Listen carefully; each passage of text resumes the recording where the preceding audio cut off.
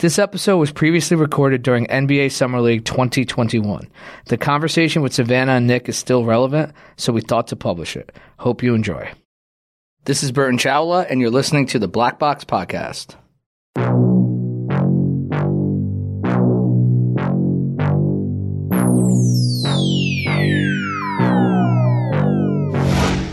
You know, when you have an Air Jordan 1, let's say that, you know, maybe it was going for $2,000, $3,000 10 years ago, and some of these Jordan 1s are going for $50,000 plus. Yeah. You know, so rather than invest in a stock, you're investing into the same way you would invest into art, investing into a sneaker.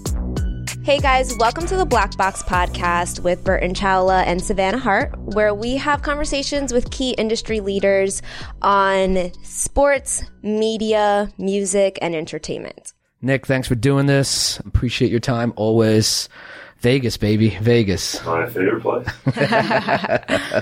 We got you on the show. I don't know how much you follow our show, but we do this because we want to do like insider looks in the sports, music, entertainment business. And I think you're the insider of insiders when it comes to sneakers. And I think it's interesting how you got here because, I mean, you and I go a long way. I've been in this business for a minute. I've seen the evolution of it, but I'm not sure if I ever envisioned 10 years ago, 5 years ago, like a Woj of Sneakers. Do you ever think about that? And how'd you get here? Like, how did that evolution kind of unfold? Yeah, I always joke, until my grandma saw me on the jump, she probably didn't think I had a real job. So that that was like a cool moment when that happened. But it really started just reading Slam as a kid. They had the first Kicks magazine in 1998, and that was kind of like the light bulb of like, hey, maybe I could write about sneakers and that could be a real thing. And so ever since that first magazine, obviously you grow up playing ball and you want to be in the NBA, and then when you're 14, 15, you have that moment where you realize it's probably not going to happen. And so for me, it was just shifting at 14 to 15 to try to go down the journalism path and get into the industry. That early on, you were like at 15. So you see Kicks and you're like, oh, there's going to be like sneaker journalists? Like that was a vision of yours? So the first cover of Kicks, KG is on the cover. Yep. He's one of my favorite players. He's wearing a rubber band on his left wrist. And I've worn one, not the same one, obviously, but I've worn one ever since, and I have like a lifetime supply of like the Staples grade rubber bands and all that. But yeah, that was pretty much the starting point. So, I mean, the whole magazine's about sneakers. I didn't know at the time, but Nike paid for it. It was basically like, of course, of course. But at the end of it, Russ did an interview with Avar. Russ Bankston did an interview with Avar and an interview with Aaron Cooper. And Avar did all my favorite shoes that Dennis Rodman and Penny wore. Cooper did Pippins and like the GP stuff down the road later. So that was like the light bulb where I was like, dang, like you could write about sneakers, you could talk to designers. That was the first time. I mean, people knew Tinker Hatfield as a name, but that was the first time you were seeing other designers getting spotlighted, and it kind of just started from there. That's so interesting because I didn't think that was it. This is presumptuous of me, but I thought like you kind of fell into it. Like Kicks was like a once a year thing. It was every August because that was the dead time of off season. Right. But it wasn't like, so talk about that evolution. Okay. Once a year, every August. Then you go to Soul Collector. Soul Collector was what, 10 times a year? Six times a year. So every other month. Then we get the launch of sneaker sites, right? Nice Kicks, Kicks on Fire, whatever. Now they're really covering it. Then the explosion of social media. I don't know if I saw all of this coming back then. I don't even know if I saw it 10 years ago. Yeah, every 5 years was like a new wave. So first issue of Kicks was 98. Soul Collector Sneaker Freaker was like 03. And then all the blogs was like 07, 08. And then Instagram was basically 10, 12. When it took off, you know, like the Galaxy Phones, Orlando All-Star kind of just kickstarted all that. So I think that's always been the most fun thing is at the end of the day, like the sneakers are the crux of everything, but the world around it and the orbit of it is always evolving. For me, it's fun because you kind of just like have to adapt and see what's out there and what's shifting and kind of stay ahead on that. Sav, how much are you following this? Are you on social every day looking at, like, are you on the gram looking at sneakers every day? I'm definitely not on the gram looking at sneakers every day, but I follow the news just because it's been such a hot topic as of lately. I mean, I was actually even reading an article by Cohen Equity Research that sneakers are becoming an emerging asset class. So Nick, my question to you is, what do you feel like is driving the stock or the capital of the sneaker industry? Yeah, I mean, the resale component's been probably the last 10 years alone, just a massive thing. I mean, you know, I always joke, I got my first debit card when I found out that you needed one to connect to an eBay account. And so that's how I started. I went to U.S. Bank, got a debit card, connected it. U.S. Bank? Damn, bro. That was the campus at Oregon at the time. That's awesome. And then I was buying shoes to my dorm room. But, you know, now it's like you have GOAT, you have StockX, you have all these resale apps where some of these kids with the bots, they're making, insane amount of money every month. And obviously we saw the whole sneakers debacle with the kid a couple months ago. But the asset class piece is crazy. There's an app called Rares. There's some other apps that basically do like fractional investments where you could... Shut the... Yeah. Really? You could own a share of a shoe that you never actually physically have. Right. That just it's an asset, like Sav was saying. Stored somewhere. And you have an Air Jordan 1, let's say that, maybe it was going for $2,000, $3,000 10 years ago. Like some of these Jordan 1s are going for $50,000 plus. Yeah. So rather than invest in a stock, people are investing into, same way you would invest into art, investing into a sneaker. Is there a cap there? Does the market explode at some point? Like... That sounds interesting to me, and I think it sounds dope. It's like owning art, right? Like, I think you just said that. But is that shit going to explode? I think the thing that's tough is, like, it has to be preserved somewhere. So from the app standpoint, there's a lot that has to be done to, like, I guess, give the peace of mind and, like, security on that. But you have, like, the Yeezys that Kanye wore at the Grammys, like, that was acquired by the Rares app for $1.8 million.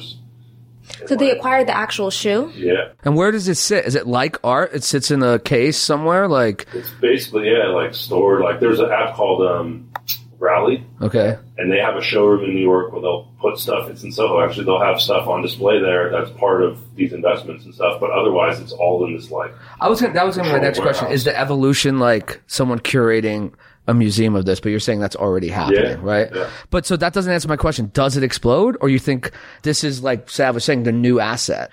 I think it's like anything. You have the NFT boom and then it crashes a little bit. You have, baseball trading cards and things like that, and then they kind of go in waves. So, right now it's probably hitting a saturation point a little bit, but we'll see. I think as some of these shoes just are incredibly rare over time, like some of these game-worn shoes from Jordan or whoever, it's like, that's the one pair, that's like the one, like a pair of Space Jam 11s that was worn on the set, just sold for $174,000. So Jesus, like the prices that we're seeing are just like starting to skyrocket. Right. And what do you think is driving that? Do you think it's the culture, or do you think it's I was going to say the demand, but I mean, that is really an effect, not the cause. Yeah, I think the one thing that we're seeing with some of the baseball cards, like there was like a LeBron rookie card that was like a 1 of 20 something or whatever, like sometimes apps are buying these items for the PR to say that we have this item in our app. Mm-hmm. I think that's sometimes what we're seeing with some of the spikes too on the prices. But I would just say the stock market is always there, but people are really like accelerating these ideas of like what's an alternate investment look like. And it might sound crazy, but sneakers are becoming a part of it. Yeah, absolutely. And I mean, we see the evolution also like with crypto kicks with Nike and with the authentication of it. Do you have any thoughts on that? I like sneakers because I like to wear them. Yeah. And I think the whole idea of like a virtual sneaker is ridiculous, but people have avatars on their video games and they obviously just sit there and play the video game all day long. And that's not a real world thing sometimes either. So I get it. It's not I'm not out here like, camping out trying to cop a photo of it. Like same thing with the Top Shot stuff sometimes. I think some of that stuff's a little funny, but but people love it and it's becoming like another way to be part of the culture and get excited about it.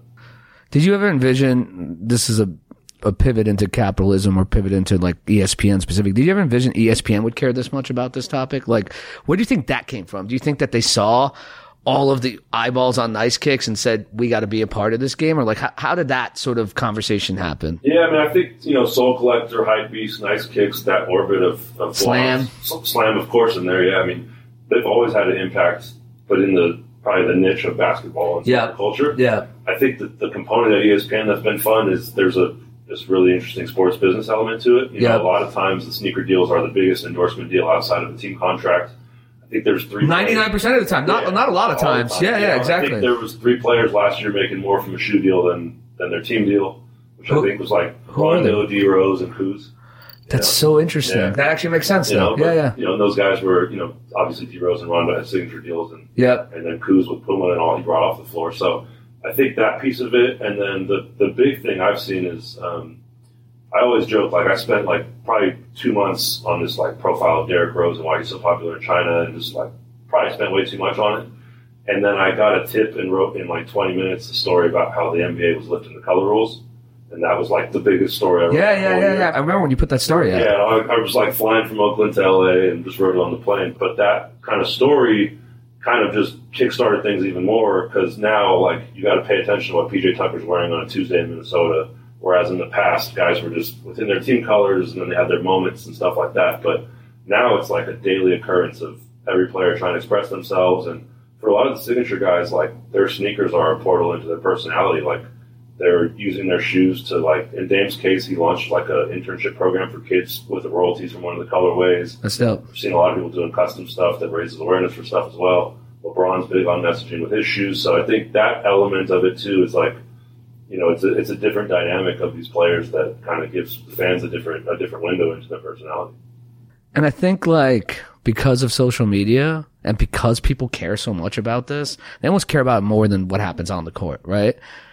I mean, you're never going to be out of business. Like, this is why ESPN is like, wants to be a part of this. It's constant content, right? Like, so tell us about your relationship with Kevin Durant and the boardroom, like how that fits into all of this. Because, again, I view you as a sneaker person, but maybe it's deeper than that. Yeah, so I think Sneaker Center was a show we had on ESPN Plus in 2019. And around that same time, I think right before, Boardroom originally started as an ESPN Plus show, which both KD and Rich Kleiman, you know, founded the platform Boardroom. And so we kind of got to a point, unfortunately, with the coronavirus, where we couldn't do any in-person shoots. You know, and basically a lot of the ESPN Plus shows like Sneaker Center, like the Boardroom, got put on hold. Okay. And so Rich and I basically were talking, and we were kind of trying to figure out a way to do a variation of what Boardroom brought from a sports business standpoint and what Sneaker Center brought from a sneaker standpoint, and do that in a virtual way, just with everything, you know, how it had shifted to being on Zoom and, you know, things like that. So that was kind of the starting point of the conversation, and really just kind of picked it off from there. And I think we're trying to bring, you know, maybe some more of the kind of lifestyle elements and some of the stuff that I don't necessarily write about on ESPN, and kind of the, you know, obviously with NIL stuff that's going to come up as well. You know, there's kind of like a new wild, wild west in the endorsement world with that. So, so it's been great. I mean, just both platforms obviously have their own audience, and it's been fun to see how it's been going. And how do you source like new fun information that you feel like people will be interested in? I mean, I always joke because when we were at Soul Collector, we had to do 6 print issues a year. At one point, we were doing a monthly print issue in China. Like, it was a lot. And we always tried to pick, like, the sneakers we were excited about, because we didn't want to just, like, not to say there's bad shoes out there, but obviously some stuff is not as good as others.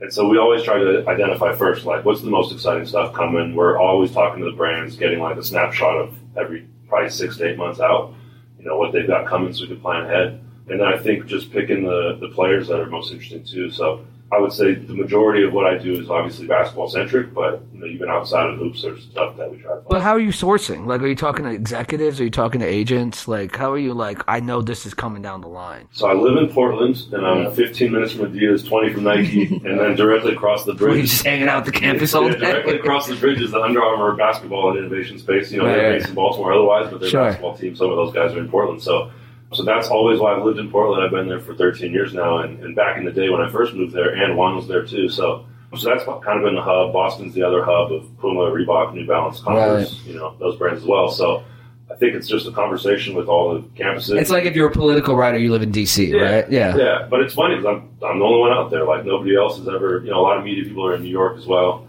Back in Soul Collector days, we did have an office in Portland, but otherwise I'm the only one out there. So it's like a different level of access. Obviously, you build relationships with everybody, and, you know, I try to do a lot of designer interviews and exec interviews and stuff like that hopefully take it another layer further.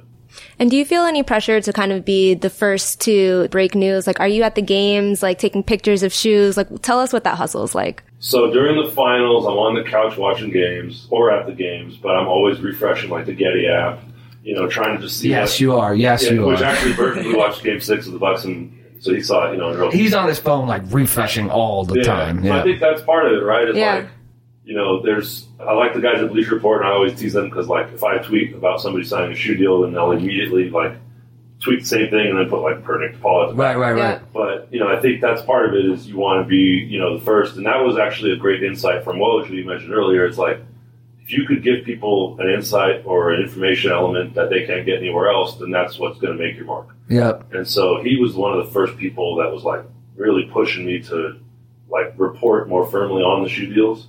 You know, if a player is signing with this brand and you know this detail that, you know, maybe if it's not even a star player, just like every deal you have, put it out there, like, be firm and, like, have that be, like, the authority, you know. And that was just such a great learning point because obviously that's what he does on the transaction side. sometimes spoiling the draft and all that. But, I think that's what makes him Woj, though. Yeah, exactly. That was kind of the starting point. And Nate Jones, who I owe a lot of credit to too. He's like a marketing agent and known on Twitter. And I think it was the 2014 draft. It was like Andrew Wiggins signing with Adidas and some of the other guys, and he was quote tweeting my news breaks and putting like hashtag sneaker Woj. And that's how Woj first saw me, actually. Was for real? Because he was probably like, what the hell is a sneaker Woj? Right. If you know anything about Woj, he ain't wearing sneakers. Yeah. He's like, well, what does that even mean? Right. But that was, I think, the cool insight, because I always tried to, whether it's like Leo Chang describing the process of designing the new KD shoe or Jason Petrie on LeBron, like, you try to get information that's, unique and original to people that are reading it. But on the deal side, that's been a pretty cool thing that I've kind of tried to pick up on. And now you have, Shams and Chris Haynes and even Woj sometimes if he gets it, reporting on shoe deals, which is kind of cool to see. Obviously, I'd like to be first on all of them, but it kind of like, I don't know, just raise the awareness of the overall concept. I just think Getty, the fact that, I mean, I know you have a Getty subscription and the Getty app. The fact that you can go on Getty and get all the sneakers now, I think speaks volumes to where we're at, right? Like, we care so much that a photo wire service is all over it, right? Like, every photographer at every game. Is there a sport beyond basketball that you think can explode in a way that people care about the footwear? Like, could it be wrestling? Like, do people watch wrestling and like, yo, look at what he's wearing? Like, is there a sport? It's tough because obviously in basketball, you're wearing the exact shoe that players wear. Right. Baseball, football, soccer, that's not the case. I would say my answer is the WNBA, which has not had the hype that the men's side has had. And, Breonna Stewart's going to get a signature shoe with Puma. That'll be the 10th, which is crazy to think there's only been 10 25 years. Yeah. So I feel like that actually would be the next roadmap of where it could get more exciting.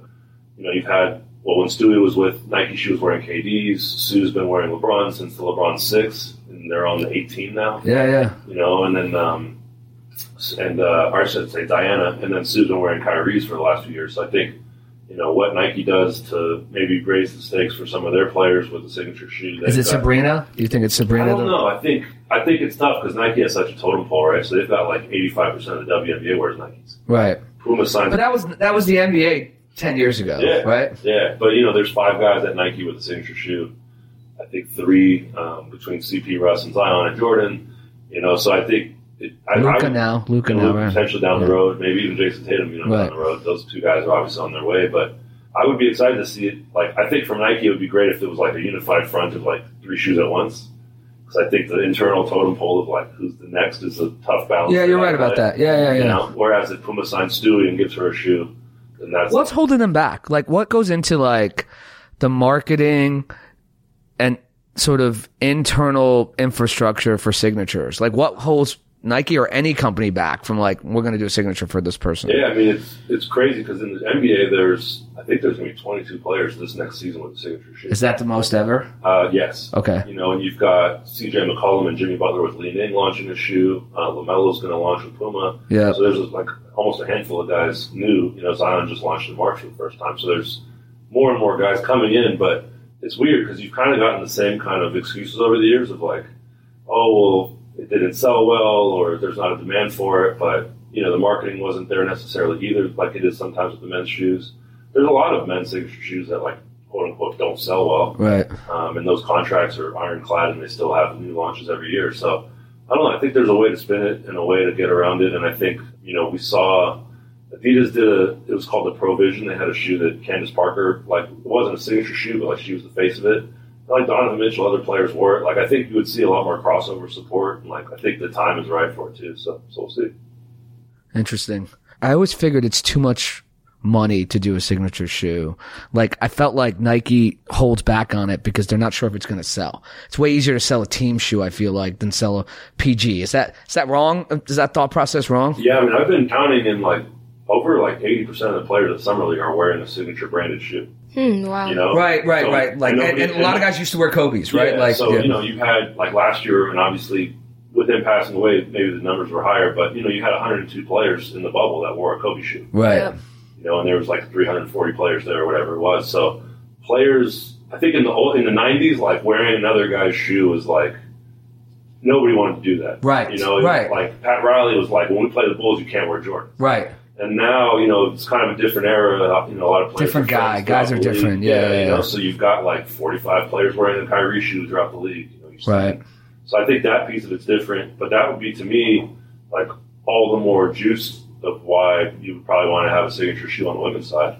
Because I feel like that's on the NBA side, that's what's been carrying the industry for the last 5 years here. Are you following women's like footwear sales? Is that an exploding like demographic, or has it always been and we just weren't paying attention to it? The women's market, yeah, that's been Nike's biggest driver. I mean, at Jordan Brand in particular, they just added like 11 players on the W, and they've had like crazy growth in the women's side. And selling, right? Yeah. There's a whole market. You know, there, right? And obviously there's like athleisure and apparel and kind of lifestyle shoes as part of that, but that's the thing. It's like, I don't think a signature basketball shoe needs to be like a straight like performance hoop shoe. Like, I think there's a way to give it some off-court appeal too, and that could be something that's exciting. So from Nike's standpoint, I forget the numbers offhand from, you know, their last earnings, but like the women's market in particular has been flying for them. Makes sense. Under Armour just launched their first women's-specific basketball shoe called the Breakthrough. Like, we've seen some brands kind of dabble. Isn't Jordan also specifically doing like women's Jordans now, like cuts for women instead of like? My understanding is that before you have to buy men's sizes, now you can buy women's size. Am I misspeaking here? They've been doing women's colorways for a bit. Okay, colorways. Yeah. You know, of obviously the Air Jordans that Mike wore, but they also have women's-specific silhouettes too. Yeah. You know, back in '98, they had it was just called the Women's Jordan, and it was kind of drafted off the Jordan 13 a little bit. So they've done it in the past, but I think now you're starting to see people really just ramp it up. Got it. What's your opinion about everything that's happened with Kobe, and what do you think is going to happen now that like Vanessa didn't re-sign there? Yeah, it's tough. You know, I interviewed him quite a bit through the years. And, you know, Kobe 4, 5, 6 was like a crazy run from a design and innovation standpoint. 2004 to 2006, you're saying? Kobe 4. Oh, Kobe 4. Yeah, got it. Sorry. He signed with Nike in 03. Right. And that was all from 09 to 2011. He was back-to-back finals in the Kobe 4 and 5. So, you know, that was an amazing run. And I think his, like, input and, like, how meticulous he was about the performance, like, that I'd never seen. Maybe Kyrie, but I've never really seen another player that's, like, that hands-on early on, you know? And so I think from that standpoint, it was tough because he drove a lot of the innovation in Nike. So for him not to be here anymore, I felt like they're missing that, you know, in terms of like somebody that's going to push that North Star of like the concept stuff. And then for it not to get renewed, it's tough. You know, I think you've seen Vanessa, you know, she didn't renew the partnership with the Academy as well. So I don't know what's going to really happen. The contract expired April 13th. It was a 5-year extension from his last game in 2016. And so from there, it's kind of been just like an ongoing conversation they've been having here and there, but nothing's been landed. They haven't produced any new things since then. You want to break something on the show? No, there's nothing to break just yet. I wish. I think it would be a win-win for everybody if they were able to, you know, resolve something and get a new contract. So that's still in play, you think? You think possibly? Okay. I don't know. I thought it was done. Like, yeah, it's, you know, it might be done. I don't know. I think this is just my personal opinion. Like, what I would love to see happen. I would love to see her do a deal with all the brands he wore. Do a proper deal with Adidas, proper deal with Nike. He wore Jordans during his sneaker free agency. Yeah, but what my experience with Nike specifically has always been, you can't work with Adidas and us. That's always been. Yeah, obviously they want an exclusive contract, but I think this would be the one exception, right? Okay. And it's a matter of allowing players and fans to get the shoes as they were originally made. Because the Adidas stuff since 2003, basically, you know, they've called the KB8 the Crazy 8, and the Kobe 1 is the Crazy 1, and they've had to, you know, not. But Crazy 8 is a dope name. It worked out great. Yeah, Crazy 8 is a dope name. A lot of people don't even know that. They think that was the original name. They don't know that wasn't the original name, you know? And that's one of my favorite shoes. Honestly, like, I hooped in those shoes. All I wanted for my 13th birthday was the black and white KB8s, and instead I got a little 13-inch TV, and I was pissed. And my mom yelled at me on the drive home from Christmas because I didn't get my shoes, but I was just like, you gotta be more appreciative. And obviously I had that TV like all through high school. It was a great gift. But, but that's like all I wanted was those shoes, and I think that's the magic of Kobe, right? It's like he was at Adidas for 6 years, Nike for the rest of his career, but he wore some cool Reebok stuff when he was a free agent that year of 02-03. He wore some cool Jordan PEs. He even wore like Converse Weapons and ones, you know. So I think allowing fans, I don't know if people knew all this during free agency, right? Yeah. So when he left Adidas, basically he had to pay whatever. So the money he had 1 year left on the deal. So the money he was going to make, he had to pay them that amount as like a break fee. Oh, wow. And then he had to play the whole 2002, 2003 season as a sneaker free agent without a deal. So he couldn't earn money that year as well. And they had a weird clause where he couldn't wear the same brand 3 games in a row. Interesting. So he was wearing like a Nike shoe, a Jordan shoe. You mean during free agency? During that whole season. Okay. Yeah. So he was wearing Reeboks. He wore And-1s a couple times. Like he played in Converse Weapons, which are bricks. Like, right. He was wearing Air Force One. So it was like. And this is pre-China too. Like otherwise he'd be wearing Li Nings. Like right. Like didn't Luka do something like this? Like Luka was wearing all different kinds of shoes for a while, right? Well, usually the players, their contracts usually expire October 1st. Right. And so Luka played it out because he was coming off his Rookie of the Year, but then that start of the season was killing too. So he played like, I think, a month and a half, and then he signed with Jordan like early December that year. Actually, it might have been, it was like third week of December because I was at this like Christmas function or whatever when the deal got done on like Saturday. I was like, oh shit, I got to go write the story now. Right. But yeah, he was wearing like Under Armour stuff. Yeah, I remember. And I think Li Ning too. I think he was wearing everything. And I think, you want to drive up the price on everybody and create that kind of interest. And then it's like nowadays it's game to game basis of like, what's this guy going to wear? So the interest was there. When Kobe was doing it, like you're watching on a non-HD small ass TV trying to like figure out what he's actually wearing. And like it wasn't really right. That speaks to what we were talking about before. Now it's like 24/7 content about this guy's wearing that, this guy, social media, whatever it is, Getty Images. Like that just speaks to this. You would get the slam the next month, and then find out what he's right, exactly, right. The next month, exactly, right, exactly. Yeah. Who's the guy that you think can sort of? Who's the next guy that can kind of carry the mantle and sell shoes? Like to me, LeBron sells shoes, right? I think we're saying Kobe does. Yep. Durant does. Kyrie does. Steph does. Steph sells shoes? Yeah. To me, that's like the handful, right? So can Giannis sell shoes? Can Luka sell shoes? Can Zion? Like, who's the guy in your vision? I guess you don't want to predict like that. No, I think all those guys, you need a lot of variables, right? So you got to win. Yep. Shoes got to be fresh, a decent price point. Yep. You got to be killing on the court. And like all stuff that Under Armour got Steph. That was lightning in a bottle, right? So like when AI comes out the gate with the question, like he hits on all those variables. Right. Steph hits on all those variables, wins the title, his first shoot, MVP, right? All that stuff. Off and running from there. So sometimes you need all those things to line up. So it's hard to say like, can the Pelicans make the playoffs? I don't know. And I think that's going to be a factor. Hopefully that team turns it around. Maybe Luka's shown that he could carry the team obviously into the playoffs, so maybe that's going to help. I think Tatum could be that guy. Really? I think Devin Booker could be that guy. Mm-hmm. Book's in a tough spot because obviously he loves wearing Kobe's and had a connection to Kobe too. So we'll see what happens. Is he getting a signature, you think? Or? I don't know that. They've got 5 guys with LeBron, KD, Kyrie, Giannis, and Paul George. Those are the current Nike signatures. Yeah. Then there's like this next totem pole of like, Book and some of the guys on the Nike side. I could see, Luka did a 5-year deal with Jordan. I could see when that deal is up and LeBron and KD and, the guys on the Nike side. Why can't it be Giannis? He's so young. He's so good, right? Yeah, the finals, the way he went out with the 50-point game, that was just incredibly impressive. Obviously, people love his story, and he's just like the most humble dude ever. Yeah, he's got a great story. He won. He's been the MVP. He's under 30. I don't know how old he is, but he's under 30. He's like 26. Right. He's young. Yeah. He's charming. Could be him, and the shoes are, $120, $130. The Freak 1, I really like the Freak 1. The Freak 3 is like kind of a funky but cool shoe, and so I think that line could be it. It was tough because he's such a creature of habit that he doesn't like to switch shoes like mid-playoff run. So he's wearing the Freak 2s. The Freak 3s come out. And they want him to wear it? And he's still in the Freak 2s. Would have been cool if he won the finals in the Freak 3s. But right. Some guys are superstitious and just want to keep rolling with what works. But that's probably the one tough thing. But yeah, it could be him. I think the designs have been cool. The Bucks obviously not a big market, but I don't think that matters anymore. It just matters if you're winning and people can relate to you. How are the sales of those shoes, do you know? It's still slow because, Nike usually kind of starts and they kind of start you slow and then ramp you up. So, that first shoe, they always kind of probably underproduce it to just kind of see what the response is and then go from there.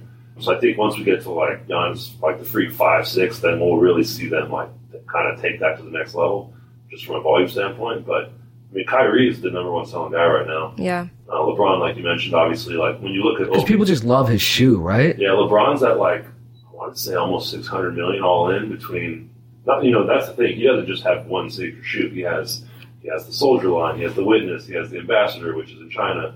He's got all these other models. He's got all the different, what they call full family size. So it's like all different kids sizing. There's all the apparel. So like his business overall is massive. But I think, Kyrie is the guy that really is at the top there too in terms of like every year, just the annual Kyrie shoe doing well. How many sneakers do you have right now? I remember you told me one time like you had to like waterproof your basement so in case there was a flood you don't lose $1 million worth of shoes or something. I would almost love to just snap my finger and get robbed and get the insurance money at this point, but Yo, Nick, I know some guys. You want me to call some guys? Of course. What's up? But man, it's been ridiculous because I was a Soul Collector for 7.5 years. We're getting brands are sending us stuff all the time. Yep. At that point I wasn't washed. I was playing ball like 4 times a week and testing like every new shoe out.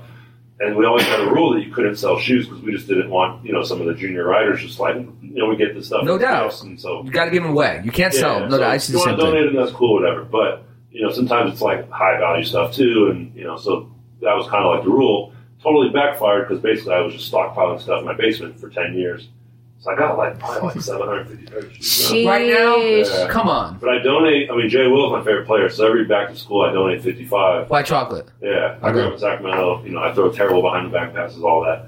So I always try to donate 55 pairs every start of the school year. And then what's a random school? No, there's a couple different organizations in Portland. There's one in particular called Boys and Girls Aid. It's like a web of like 7,000 foster kids around Portland area after school. So they do a nice job. So usually partner with them on that. That's dope. 55 shoes dope. Or random kids on Instagram. I always joke I was dating this girl at the time and she was like asking about my DMs and I was like, here you go. It's kids asking for free shoes.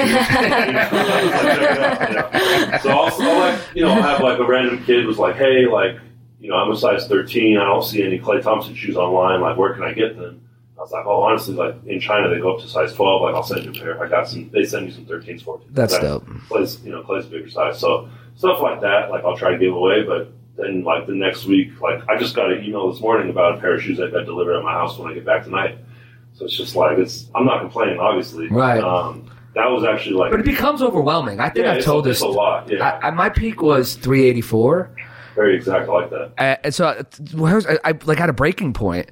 It was 384. I was living in the East Village in it was a 2-bedroom apartment. So one room was literally just shoes, right? In boxes. And out of 384, more than half, probably 200 plus, I never even took out of the box. Like, I like to wear sneakers. So for me, like, I'm not going to open a new sneaker if I'm cool with the sneakers I'm wearing, right? Like, I wear the sneakers. So it got to a point where I was like, I'm done with this. I reached a point where now it's 24, hard number, 24. I might go down 24. Yeah, I had 24 for the shot clock. Yeah, you live in New York, though. It's tough, too. Right, it's really hard. But it was more than lit space. It was like becoming overwhelming. Like, I couldn't deal with, like, should I keep these sneakers? Should I give them away? Like, do I clean them? Do I not clean them? Like, and I keep all the boxes. Like, I know. That's a lot. That's a lot. It's overwhelming, man. So out of your 750 pairs, top 2 favorites? Zoom Flight 95 is the best sneaker of all time and my favorite shoe. I always joke, so in middle school and elementary school, I had a $40 budget. High school, I had a $50 budget. So I didn't actually have, like, the latest Jordans growing up. And, like, Mom Dukes is like, here's your budget? Yeah, my mom used to do that, too. Like $20 for a shirt. Like we had like everything had like my mom was a teacher and so we kind of had like a strict budget on stuff. Right. So I was like mad resourceful at Ross, Marshalls back in the day. They used to have heat. Like I was like Payless. I used to do Payless. Yeah, like I was finding like East Bay had that Final Score magazine. I call it a magazine, it was a catalog, but so I was always finding the stuff on sale. So the Zoom Flight 95 was like the first shoe where it just looked crazy futuristic. So I was like I got to get those. Jason Kidd I loved as a player. Didn't have them growing up. I had the Thrill Flight, which was like the takedown version, but Mitch Richmond wore those. So I was like, that was still cool because he was on the Kings. And I got them for $58 at JCPenney, chipped in $18. And then once I got my debit card and got onto eBay, first thing I bought was Zoom Flight 95s, like a pair I found on there. But that to me is the coolest, like craziest futuristic shoe. And then, of course, Jordan 1s, which you're wearing. Or you have Dunks, actually. I saw the tone up there with Jordan 1s. But I think everybody has an affinity for Jordan 1s, just the versatility of them. Absolutely. I think they're comfortable. I disagree with people that say they're not comfortable. They're easy. They're flat. I like them. I probably had at one point like 30-something pairs and then sold off a few. But, I've always loved Jordan 1s, too. And then I like a lot of hoop stuff. So like the Garnett 3, Hyper Flights, which was Jason Williams' kind of headliner shoe, which was flashy. Like a lot of like loud stuff. Yeah. I always joked like growing up we weren't allowed to have white shoes because they got too dirty, and we would just have the one shoe for the school year. So I hated white shoes growing up because it was like something I never really looked at. Like it wasn't an option for us. So I'll probably have like 6 pairs of white shoes out of that whole bag. And I think like outside of like Concord 11s and like, a couple Jordans here and there and like the white navies and Flight 95s, like don't really have any white shoes. Got it. All right. You're a wealth of knowledge. I would love to pick your brain forever. And you and I, whenever we're drinking red wine, we often gravitate towards talking about sneakers in the business. So I could probably talk to you forever. Sav, I don't know if you're like absorbing a lot of this knowledge. Like this guy, like look at this, like he's just rattling shit off. I know, so it's totally, amazing. Totally appreciate it. Want to be mindful of your time though. It's Vegas, so we got to party. Vegas Summer League. Let's specify for the audience.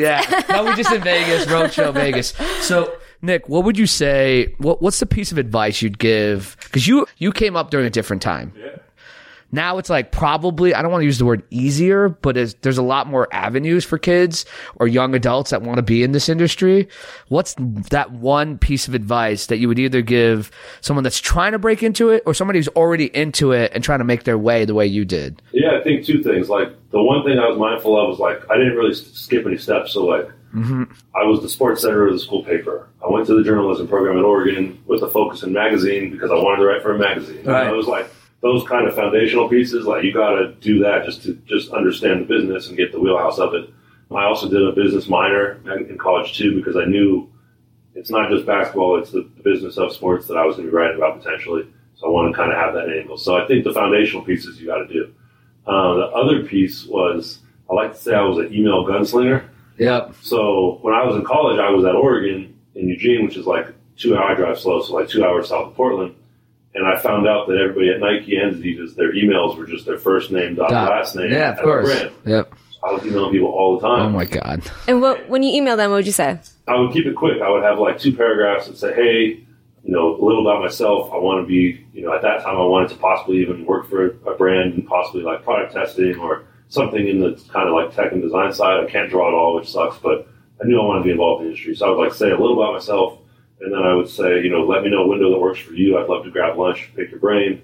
And I think the biggest piece of advice in that is like, it was never like day one, first lunch, like how do I get a job? How can you get me a job? It was just like the start of a relationship. And I was also like, at that time, 20 years old, like driving to Seattle, camping out for Jordans and like sleeping on concrete and then not getting them. So I had all these insights just from being like as into it as possible too. So I was always trying to make it like a 2-way exchange of like, this person sits at a desk and works at Nike.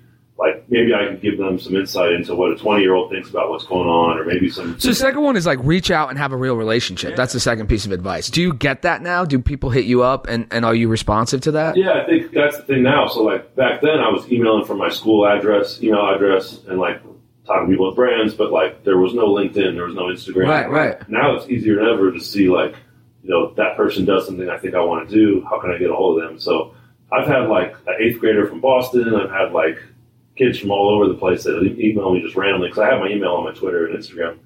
And so we'll just chop it up for like 20, 30 minutes on the phone and try to give them some advice and pointers, stuff like that, and kind of, share a little side of the industry with them. And I think the other piece is like writing is a like sometimes solo venture, like it's not like, yes, you get to go to games and talk to players and like that part's awesome, but there is a lot of like the groundwork of it that's kind of tough and rough. So they kind of go into it knowing that as well is important. And then nowadays too, it's like to be a media personality or journalist, it doesn't have to just be writing. You could be doing a podcast, you could be doing videos. Right. So I think a lot of kids nowadays, like how can you get creative to at 15, 16, get your stuff seen, and it's a whole new platform of social media that you can get seen in that way. So that way is kind of all evolved and unique too. Dope. That's awesome. Nick, appreciate the time always, man. I think your insight is it invaluable or valuable? Invaluable means that's... Could be both. It could be both, yeah. Well, anyways, your insight's dope. Appreciate it, man. Thanks for having me, of course. Thank you, Nick. Appreciate it. The Black Box Podcast is not possible without the team. The show is produced by Gotham Podcast Studios in New York City. Special shout out to Raul Hernandez. Creative Director Alana Rodriguez. Video Editor Paul Aspen. Music by Ye Ali. All photos by Jonathan Gabriel Charles. Designed by Lineage Digital.